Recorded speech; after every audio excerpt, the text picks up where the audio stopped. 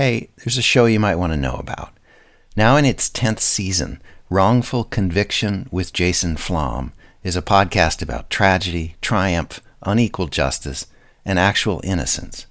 Based on the files of the lawyers who represent them, together with other criminal justice activists and experts, Wrongful Conviction with Jason Flom features interviews with men and women who have spent years in prison for crimes they did not commit, some of them having even been sentenced to death. These are their stories. Look for Wrongful Conviction wherever you listen to podcasts.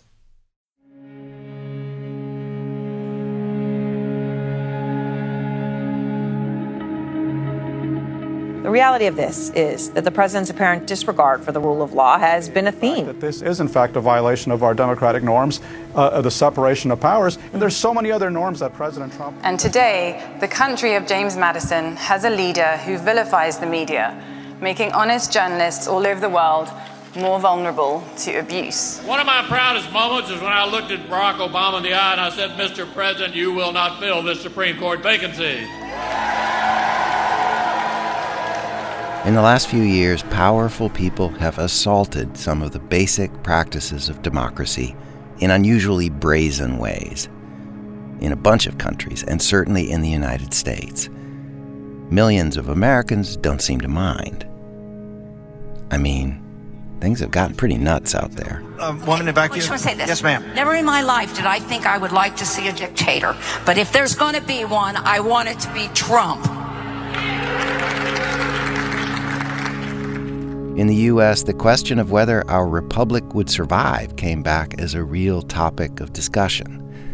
In launching a formal impeachment process against Trump, Democratic Party leaders evoked the small d word again and again. The future of our democracy is at stake. What is at stake in all of this is nothing less than our democracy.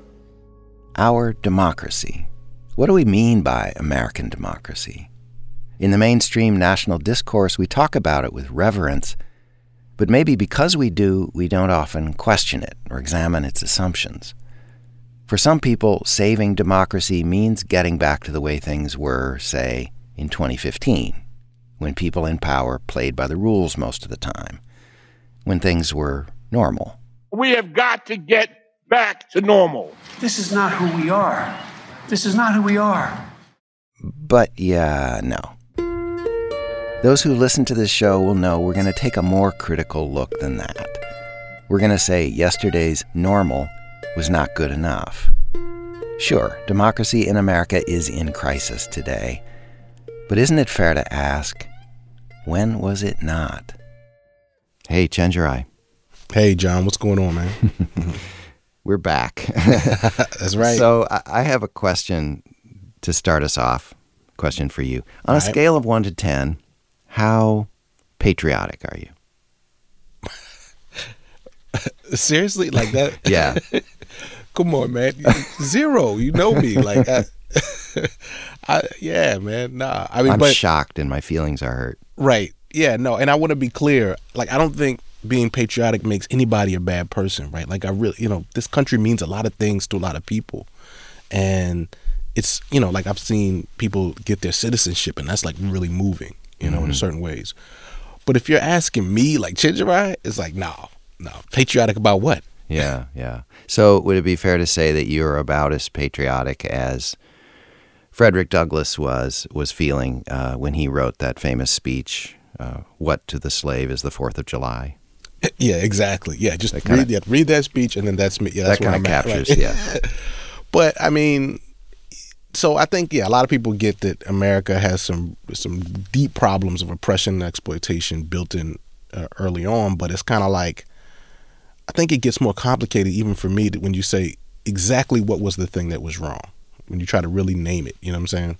Yeah, I mean, with all of the work that historians have done that a lot of us have learned, including things that we've talked about in this podcast, really no thoughtful person anymore would say that the United States gave equal rights to everybody at the beginning.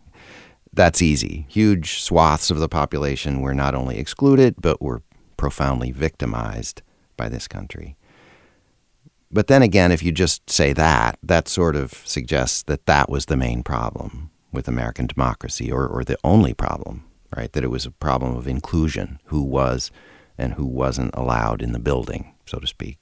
It's funny because I think about some of the universities I've been in where they have like a diversity and inclusion initiative, and I'm like looking at their slave roots and going, wow, there was a lot of black people included formerly on this land, But I mean, I think I grew up learning that, yeah, okay, people were excluded from America. Poor people, women, black folks, indigenous people. But somehow, America was still this exemplary, unprecedented model of democracy. And therefore, even with those flaws, it was somehow still a force for justice in human history. And that really our work today is still just about, it's kind of like it is, inclusion, right? And seeing white, we talked about how inequality was kind of like baked in and exploitation was baked in, And the more I learn, I just have this sense that it's not just about inclusion, but actually something about the nature of the project. So not just who is allowed in, but the very structure of the building itself, to use that metaphor again. So I think that's in a way what we're going to be looking at in this series is sort of like in its deepest DNA, including in our founding documents, how democratic is the United States and how democratic has it ever been? Yeah, well, let's do it. I'm John Biewen, producer and host of Scene on Radio, and yes, that was Dr. Chenjerai Kumanyika, media scholar at Rutgers, activist, artist, and podcaster. Welcome to Season 4. We're calling the season The Land That Never Has Been Yet. We're going to take a hard, fresh look at democracy in the U.S., such as it is. We'll do lots of history and tell a bunch of stories that shed light on this question. Are anti-democratic forces as central to the American project as democratic ones? I've spent a year researching, traveling, and reporting, and I've interviewed a truly stellar lineup of people with input from Chenjerai and our editor, Loretta Williams. Like in our Season 2 series, Seeing White, Chenjerai is going to join me each episode to help make sense of it all. We'll hear from him again later in the episode.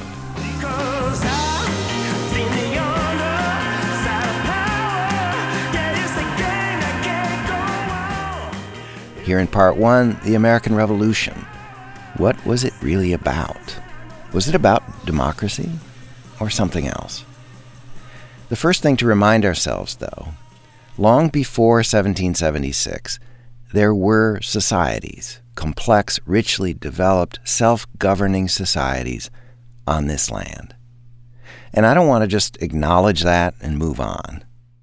What can the indigenous cultures of this continent teach us? For one thing, by helping us to see more clearly, by way of contrast, the society that those European colonial settlers built here. Hey, Karen. This is Karen George. She's a master weaver and is doing a style of weaving that we did pre-contact. This is going to be a belt or a sash, however they want to wear it. And it's like squares within squares, and it's called a spider's web. We're on a wooded hillside in the Great Smoky Mountains in what's now called Western North Carolina. Before she had glass beads like these that she's weaving in, she would have been using shell beads and stone beads, and I've seen beads made from clay. Davey Arch is showing me around. He's 62, a master artist, folklorist, and storyteller. His graying hair hangs in a braid down his back. He's a member of the Eastern Band of Cherokee, and he's lived all his life here in Cherokee, North Carolina. What's the water we're hearing? It's a branch that comes off the mountain here, and water runs all over these mountains. It's constant, Other members of the Eastern Band of Cherokee demonstrate traditional basket making, wood carving, pottery. It's all meant to evoke a Cherokee town in the year 1750. This is the Oconaluftee Indian Village, and is operated by the Cherokee Historical Association. And when I was 16, I started working here as an artist. I sat and made arrowheads all summer that summer. This building is built to represent what a a house would have looked like in pre-contact times. They would set a row of poles up, usually on about a 20 by 20 square or in an octagon, about the same size. Davy shows me the other traditional buildings on the site, a sweat lodge, the dance grounds. And this is where the prayers would have taken place. And finally, the council house. It's a big 7-sided building with several rows of seats like bleachers that ring the room. The clans would be sitting in here, and sometimes it was everybody in the village. Usually these houses were large enough that the entire population could get inside the townhouse or the council house. This is where the important decisions got made in Cherokee communities. Davy tells me the people would seat themselves according to their clans. In each community, there would usually be a council of 7 women, one from each of the 7 clans. These were the elder women, and they ruled the roost. I mean, their word was law. Sometimes the decisions were about war and peace. If the community decided to wage war, a male war chief would be appointed to take the lead. In peacetime, a different male chief would serve. The peace chief was not the decider. His job was to execute the community's decisions reached through consensus, which might take days or weeks. So this was how the government worked, and it drove the Europeans nuts when they came in and tried to do business with us. They might have to sit for a month and listen to all the councils, all the children, everybody, say why or not they wanted to do business with this trader or something, and then at the end of the month they decided they didn't want to do business with him. Those who carried the most influence were the 7 clan elders, who, Davy points out, were also mothers and grandmothers. They stood to lose husbands and sons in any fighting. So when they were sitting in on council to decide whether or not to participate in battle or war, they took that into consideration, which created balance. That was our whole objective as human beings, was to create balance and be in balance with our surroundings and everything else. So by these women taking part in the decision-making of the government.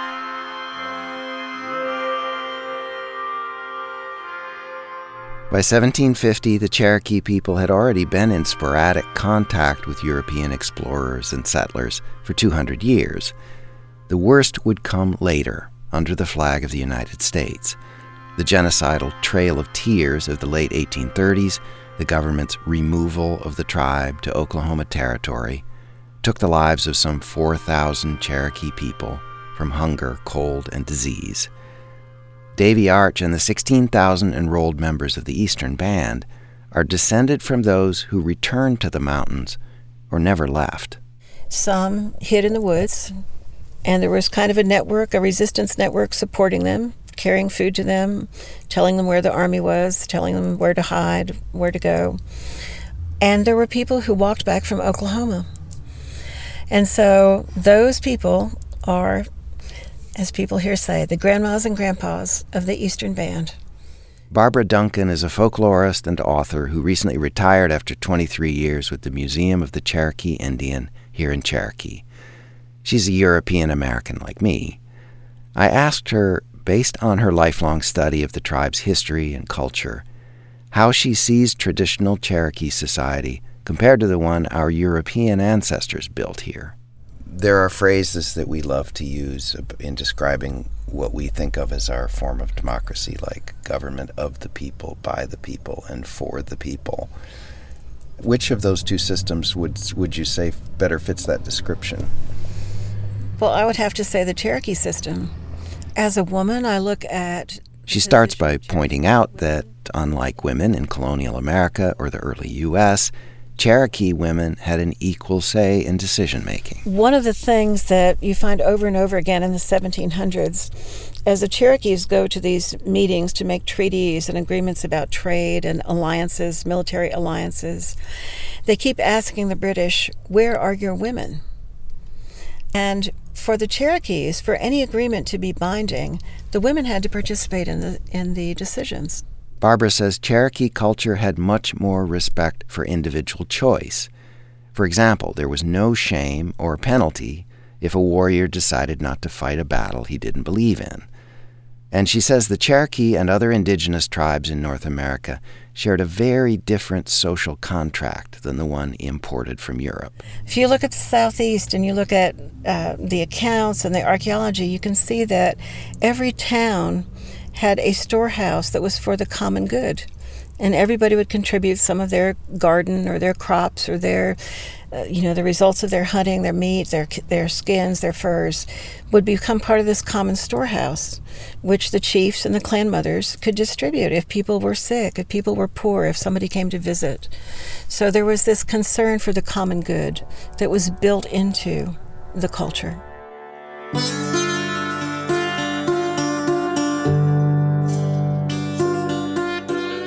European settlers noticed this, that native tribes made sure everyone got fed without question.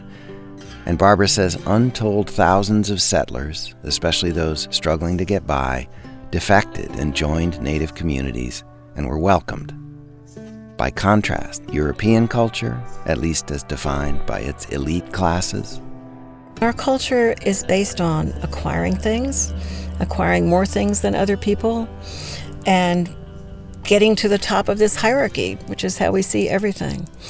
And we can see this in our traditional stories, right? If we look at our folk tales, which are not some ancient thing from the Brothers Grimm, but also still very much alive today in Disney movies.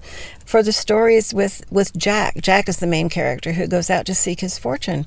Happy ending for Jack is that he marries the princess and has a pot of gold. And so, it's elevating your social status and getting money. There is not a single Cherokee story or American Indian story that ends like that. That is not a happy ending in American Indian stories. The happy ending in American Indian stories is that somebody learns a lesson that helps them get along with people. So what did Cherokee people, from what we know and what the record says and so on, what did they make of the Europeans at contact? It was interesting. A lot of really comical just remarks came from observing Europeans all through time. They were filthy people, stunk and lived with their animals and just did crazy stuff. Then my grandfather loved to quote Drowning Bear, the chief of Gadua, at the time of the removal. He had been read the book of Matthew, out of the New Testament. Asked him what he thought of it. He said, it's a wonderful thing. He said, it's a shame the white man is no better off for having it for so long.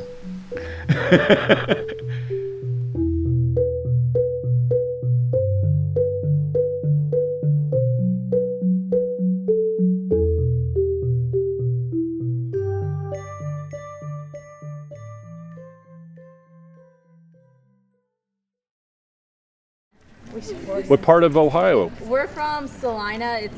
It's kind of a small town. Yeah. It's a small town, not kind of. Well, thanks for coming to Mount Vernon today. Yep. Hope you're enjoying your visit. Yeah. We are. And this is a nice little song called The Soldier's Joy.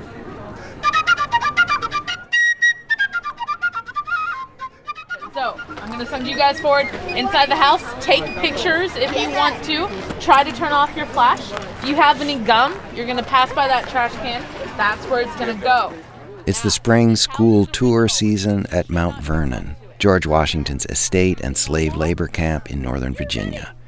High school and middle school students roam the lawn next to the 21-room mansion on that high bluff overlooking the Potomac River. Tell us who you are. I'm Rob Schenk. I'm the Senior Vice President for Visitor Engagement here at George Washington's Mount Vernon. And it's a beautiful Tuesday morning. It is. It is. I mean, look at that. I mean, come over here. You can see, I know maybe you can't see on the radio, but you can see this beautiful view that Washington created here on purpose. He, like many men of his age, fancied himself a landscape architect, so he's purposely building an experience here by these carriage paths that would lead you in and out of the wilderness and showing you these distant views of his beautiful home here on the banks of the Potomac. So it was all by design, and it's kind of this interesting melding of both nature and kind of refinement. The property feels big and sprawling with its many gardens and the bowling green and slave quarters. but the estate is a fraction of what it was when Washington was here. That's right. So we have around 500 acres left of Washington's plantation here at Mount Vernon. At its height, it was around 7,500 acres and fashioned into 5 different farms. We're standing in what he would have called Mansion House Farm. It's the most formal. It's his home. It's where the light trade and industry would have been located, but surrounded by 4 really working farms that were producing all sorts of agricultural output. George Washington, the father of our country, as we like to say, the general who won the Revolutionary War and became the first president of the United States, and yes, the owner of several hundred captive human beings. I look in on the men's slave quarters in a low-slung building not far from the mansion. There's a row of bare wooden bunk beds. A guide is explaining to guests that the food ration the enslaved workers received was not enough to keep them alive and healthy. They would grow their own. So after they got done with, their day's labor, they'd have to go and... She's saying the captive laborers had gardens of their own that they tended after hours. Another aspect of Washington that's not stressed in most American classrooms is his tremendous wealth. He was an English gentleman, 4th-generation American gentry, one of the very richest men in the colonies at the time of the Revolution, thanks in part to his wife's inherited wealth, which was even greater than his own. Here's Rob Schenk again. Washington, early in his life in particular, is a very ambitious man. He is trying to establish himself, establish his wealth in this new country. I mean, really, the wealth is how you kind of climb the social ladders for the most part. And Washington, much like his father and much like the other Virginia elite, are all very much focused on land speculation. Land is how you gain wealth in this new world. By the time of his, really at the height of his life, he owns around 52,000 acres, 81 square miles. And this is in Virginia, far western Virginia, West Virginia, Kentucky. This is in Pennsylvania. This is in New York. He is acquiring land at a pretty aggressive clip to try to essentially build his economic portfolio. Wow.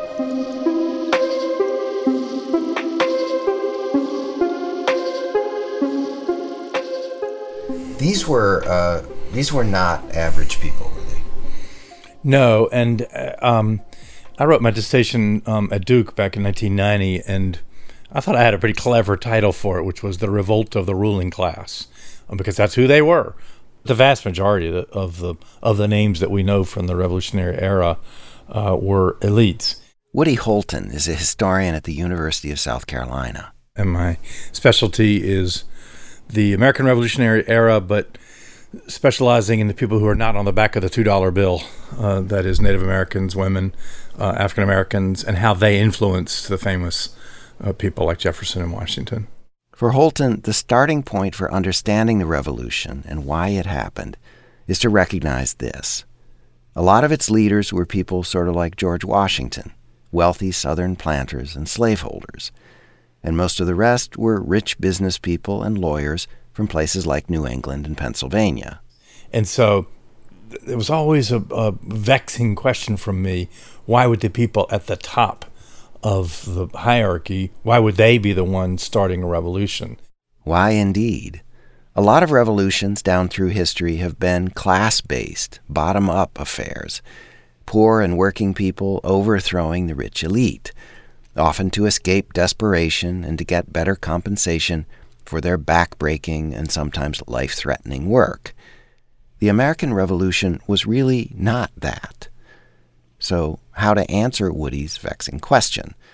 For starters, he says most of America's founders were not originally spoiling for a split with Britain.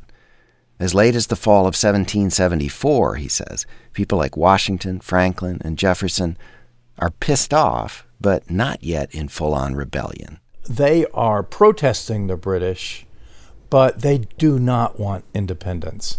Really, what they want is conservative. That is, they want to turn back the clock to how things had been in 1763, before Parliament tried to tax them and regulate their trade in ways that it hadn't before, and limit their Western expansion. So all they want to do It's the British that they're taking the initiative and trying to change the relationship between the colony and the crown.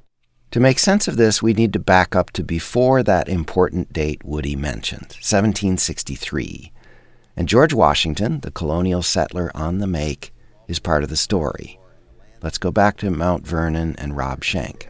I think, many Americans today know the George Washington on the $1 bill. They know the old, crotchety George Washington. I think fewer people know and appreciate the young, athletic, ambitious, action-adventure hero Washington. In the 1750s, the young Washington, just in his 20s, is already a high-ranking military officer, thanks in part to his family connections.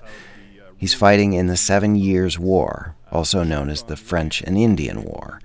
It's a war between the British and the French to claim large chunks of North America.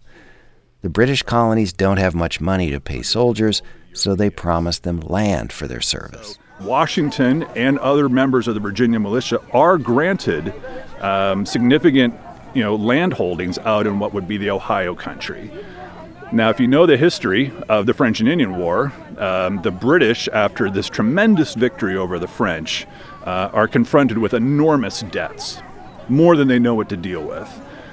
They've put all this money and treasure into securing North America, and they're fearful of kind of a continuance of low-level violence, particularly on the part of Native Americans on the frontier. So the king issues this proclamation, the Royal Proclamation of 1763, which essentially says, no, we don't want you Americans to travel and settle beyond the Appalachians. That will only incite Indian revolts, which we don't have the money or troops to put down. The proclamation is also designed to keep the American colonists close to the coast, so they'll remain dependent on the Brits for trade. Washington and many other Virginians are incensed over this. The decree frustrates the plans of Washington and some of his fellow elite Virginians, says Woody Holton. They wanted to profit from their Western property, but now they can't sell it. Same way that if you're selling your car now, you can't sell me your car unless you got the title. And they couldn't get title to the land. People like Washington and Jefferson, Madison, who were speculating in that Western land, they couldn't get title to it until the proclamation of 1763 was repealed. And it was never repealed. The only thing that repealed it was the American Revolution. So yes, we hear about the Stamp Act of 1765 and the tax on tea and other essentials 2 years later, which led to the Boston Tea Party, all that stuff that angered the American patriots in the following years. But many historians argue the Proclamation of 1763 was an important early break in the relationship between the British Crown and leading American colonists like Washington and Jefferson. It was their single largest source of income, other than marrying rich widows, which you only get to do once, unless you become a widower. Other than that, it was their single largest source of income, and the British cut it off. And so we know that was one of the things that drove them into the revolution. Woody says later, in the 1770s, as the colonists protested this and other British restrictions, events tumbled forward and got beyond the control of these conservative elites.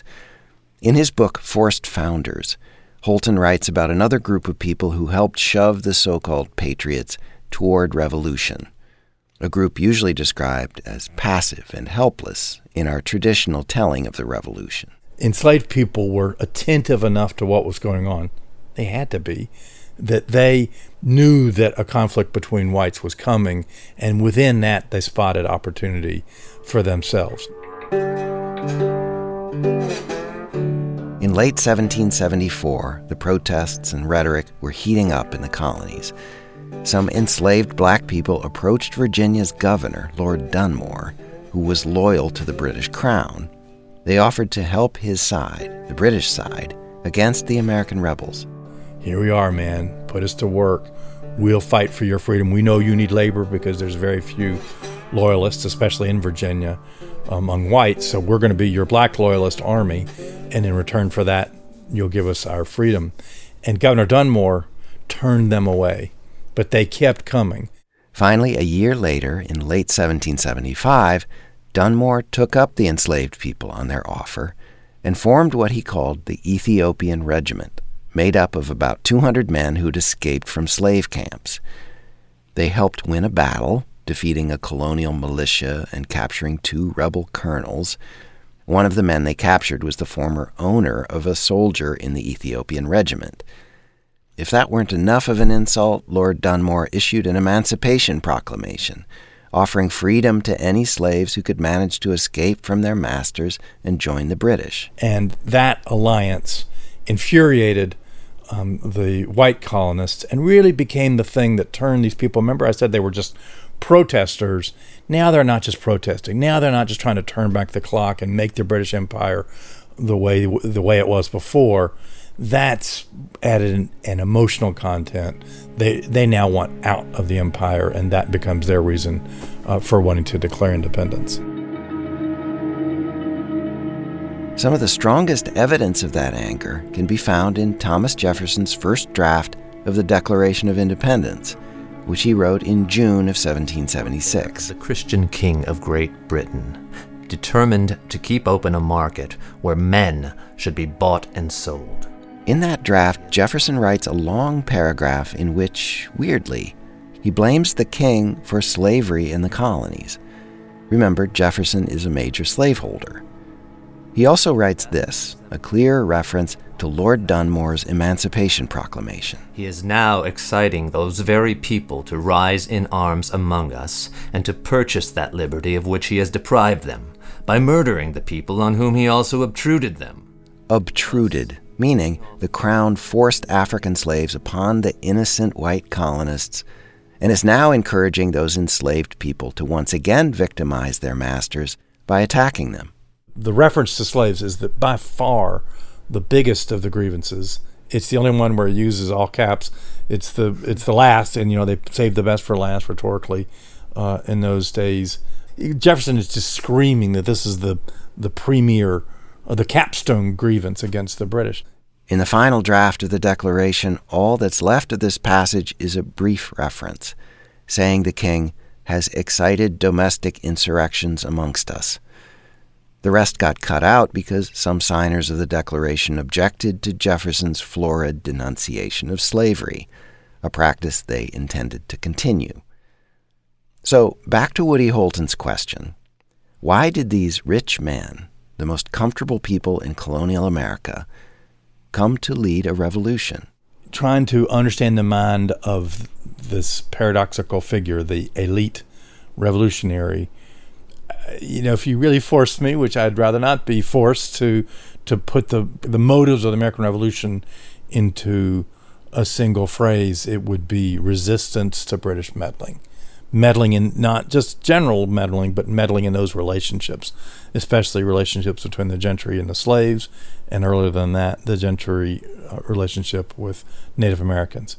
So, yes, Woody says, the American patriots had a legitimate beef with the British government about taxation without representation, the main spark of the revolution that we hear about in history class. But he argues the revolution would not have happened if not for these other British moves that infuriated the colonists.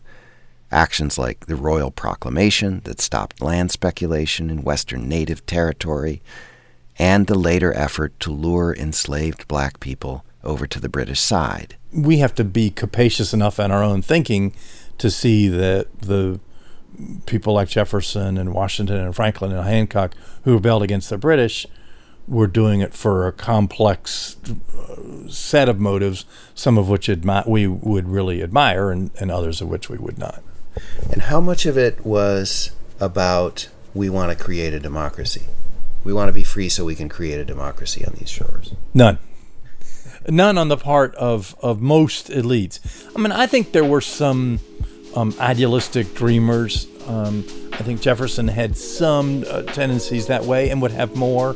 They were reading Enlightenment writers, especially Montesquieu. Woody says men like Jefferson and Benjamin Franklin were broadly interested in democratic ideas, more so than guys like Hamilton and Washington, who really were not. But he says what drove the elite revolutionaries was a desire to gain freedom from British meddling and the ability of the colonies to govern themselves.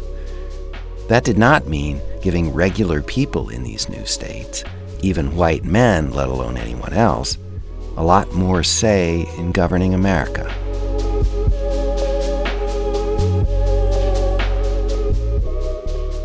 Hey, John. Hey. Yo, when you were younger, did you have things that you kind of revered as a child? But now you look at it and you're like, maybe not. Yeah, right. Well, the first thing that comes to mind, if you're talking about my childhood and the word reverence, we'd be talking about pro athletes. Those were the people. Those were my heroes. They were some kind of a little bit more than human, I would say. Right. Yeah. They just kind of walked on the clouds, right? Yeah. But I mean, in some ways, athletes do amazing things. So you were probably on better ground than me. I mean, I think I revered Star Wars. Okay. And other movies that were. I mean, to me, it was like almost a religious. It was just the greatest accomplishment of human human civilization. Yeah, and I think when I look back on it, what I realize is the weirdest things. I think I wasn't seeing Star Wars very clearly at that point because I was revering it, although I was watching it all the time. Yeah. And I think that's kind of how the founding of this country is in a way. It's that we've held it up in such a light that although we're looking at it sometimes, we can't really see it. Yeah. And I would go a step further and say that we also don't even really look at it much. Not even in the same way that we do in a country that really famously doesn't think about history all that much. But at least, like the Civil War, we have kind of live debates about what it meant and why it happened. Not really with the Revolution. We all think we know. We tend to think we know what it was about and that it was this great and glorious thing that happened, right? Mm-hmm. So even you take something like the phrase, all men are created equal, from the Declaration of Independence, and people have attached tremendous meaning to that phrase, that it's almost this short stand-in for what this whole country says it's about and wants to be about.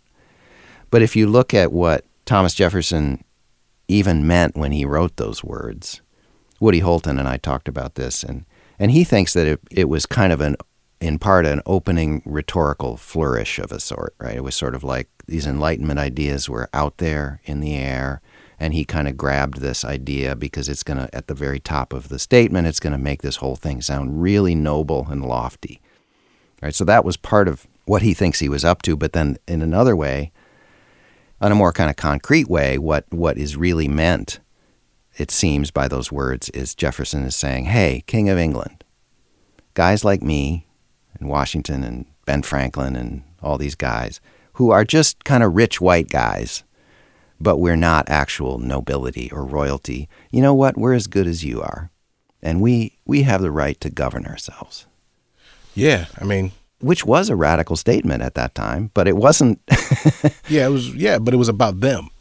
Exactly. And other people were not really included in the Declaration, even though we try to act like they were later. But what I found really interesting about Woody Holton's kind of analysis was that it wasn't only about who was included in the Declaration, but actually what kind of document the Declaration is. Yeah, and one thing he said to me in our interview was, he said, and this is based on the work of other historians, but he said he's been convinced that the Declaration was really more of a secession document than it was a revolutionary document. Well, that's interesting because kind of like the Civil War secession documents, right? It evokes the Civil War, doesn't it? You use you have the language of sovereignty, freedom, and rights, all those things in the Declaration of Independence. But the question becomes, freedom to what, right? The right to what? So in a weird way, it is sort of like the Confederacy secession from the U.S. in 1861. Yeah. So really, in a way, what the founders of the United States were saying is, we don't want to be part of this club anymore, the British Empire, because you're imposing rules on us that we don't like, rules that impinge on our ability to do the stuff we've been doing, which, well, is to exploit and subjugate these people that we're holding captive.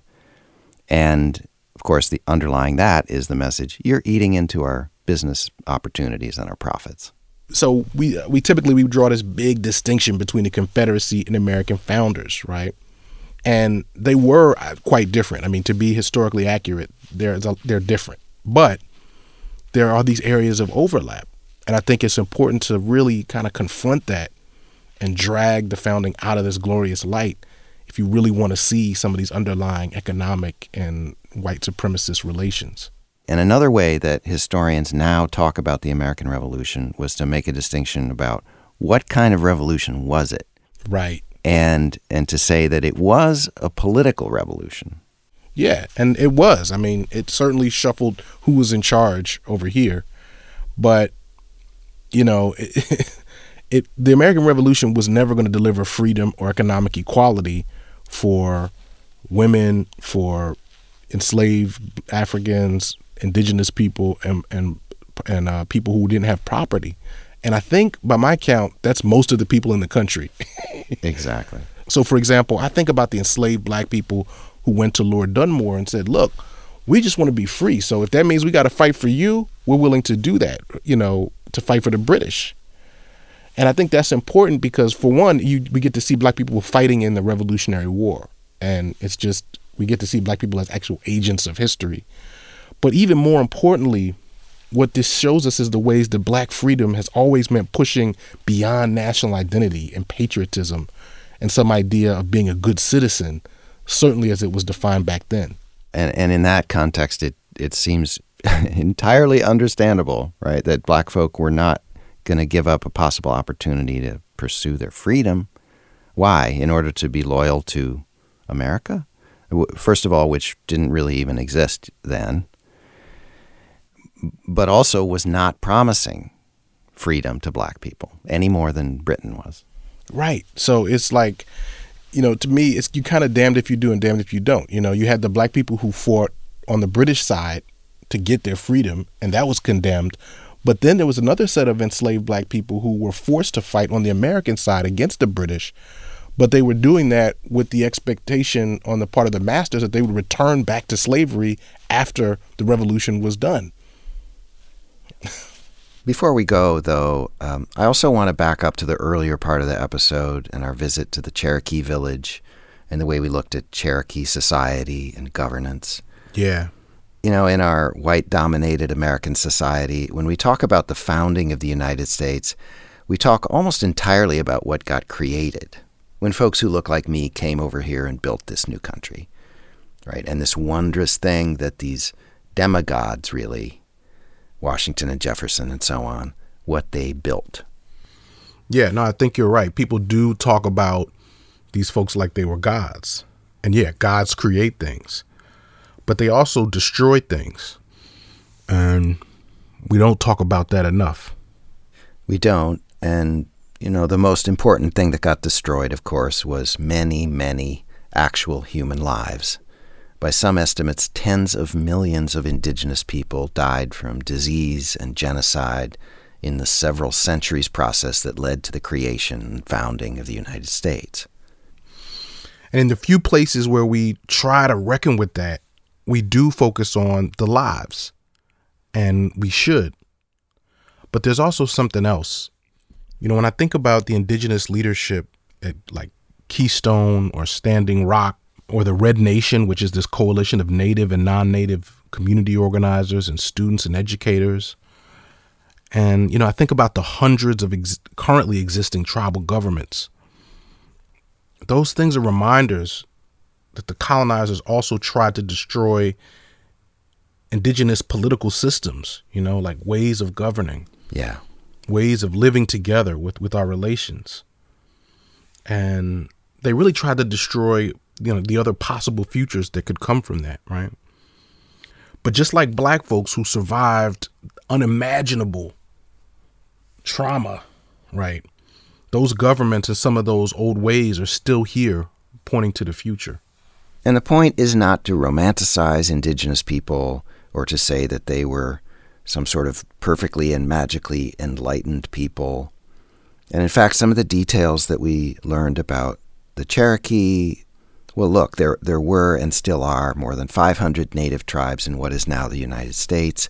Not all had that system of leadership by women elders or consensus-based decision-making in that same way, although many did. But the point is to say that indigenous folk had working systems for governing themselves that they developed over millennia, and they had at least as much to teach us invaders and colonizers, and probably more, about how to live together than the other way around. And they still do. I mean, of course, oppression, patriarchy, class struggle, those things exist in every society. But in some ways, the indigenous societies on this land created something more democratic and more free than the United States has ever been.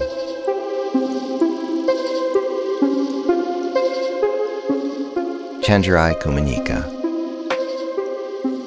Next time, the United States really got its governing structure in the late 1780s with the Constitution. How democratic was the Constitution, or not? And really, what were the framers up to? What were the real motives behind the writing of that founding document?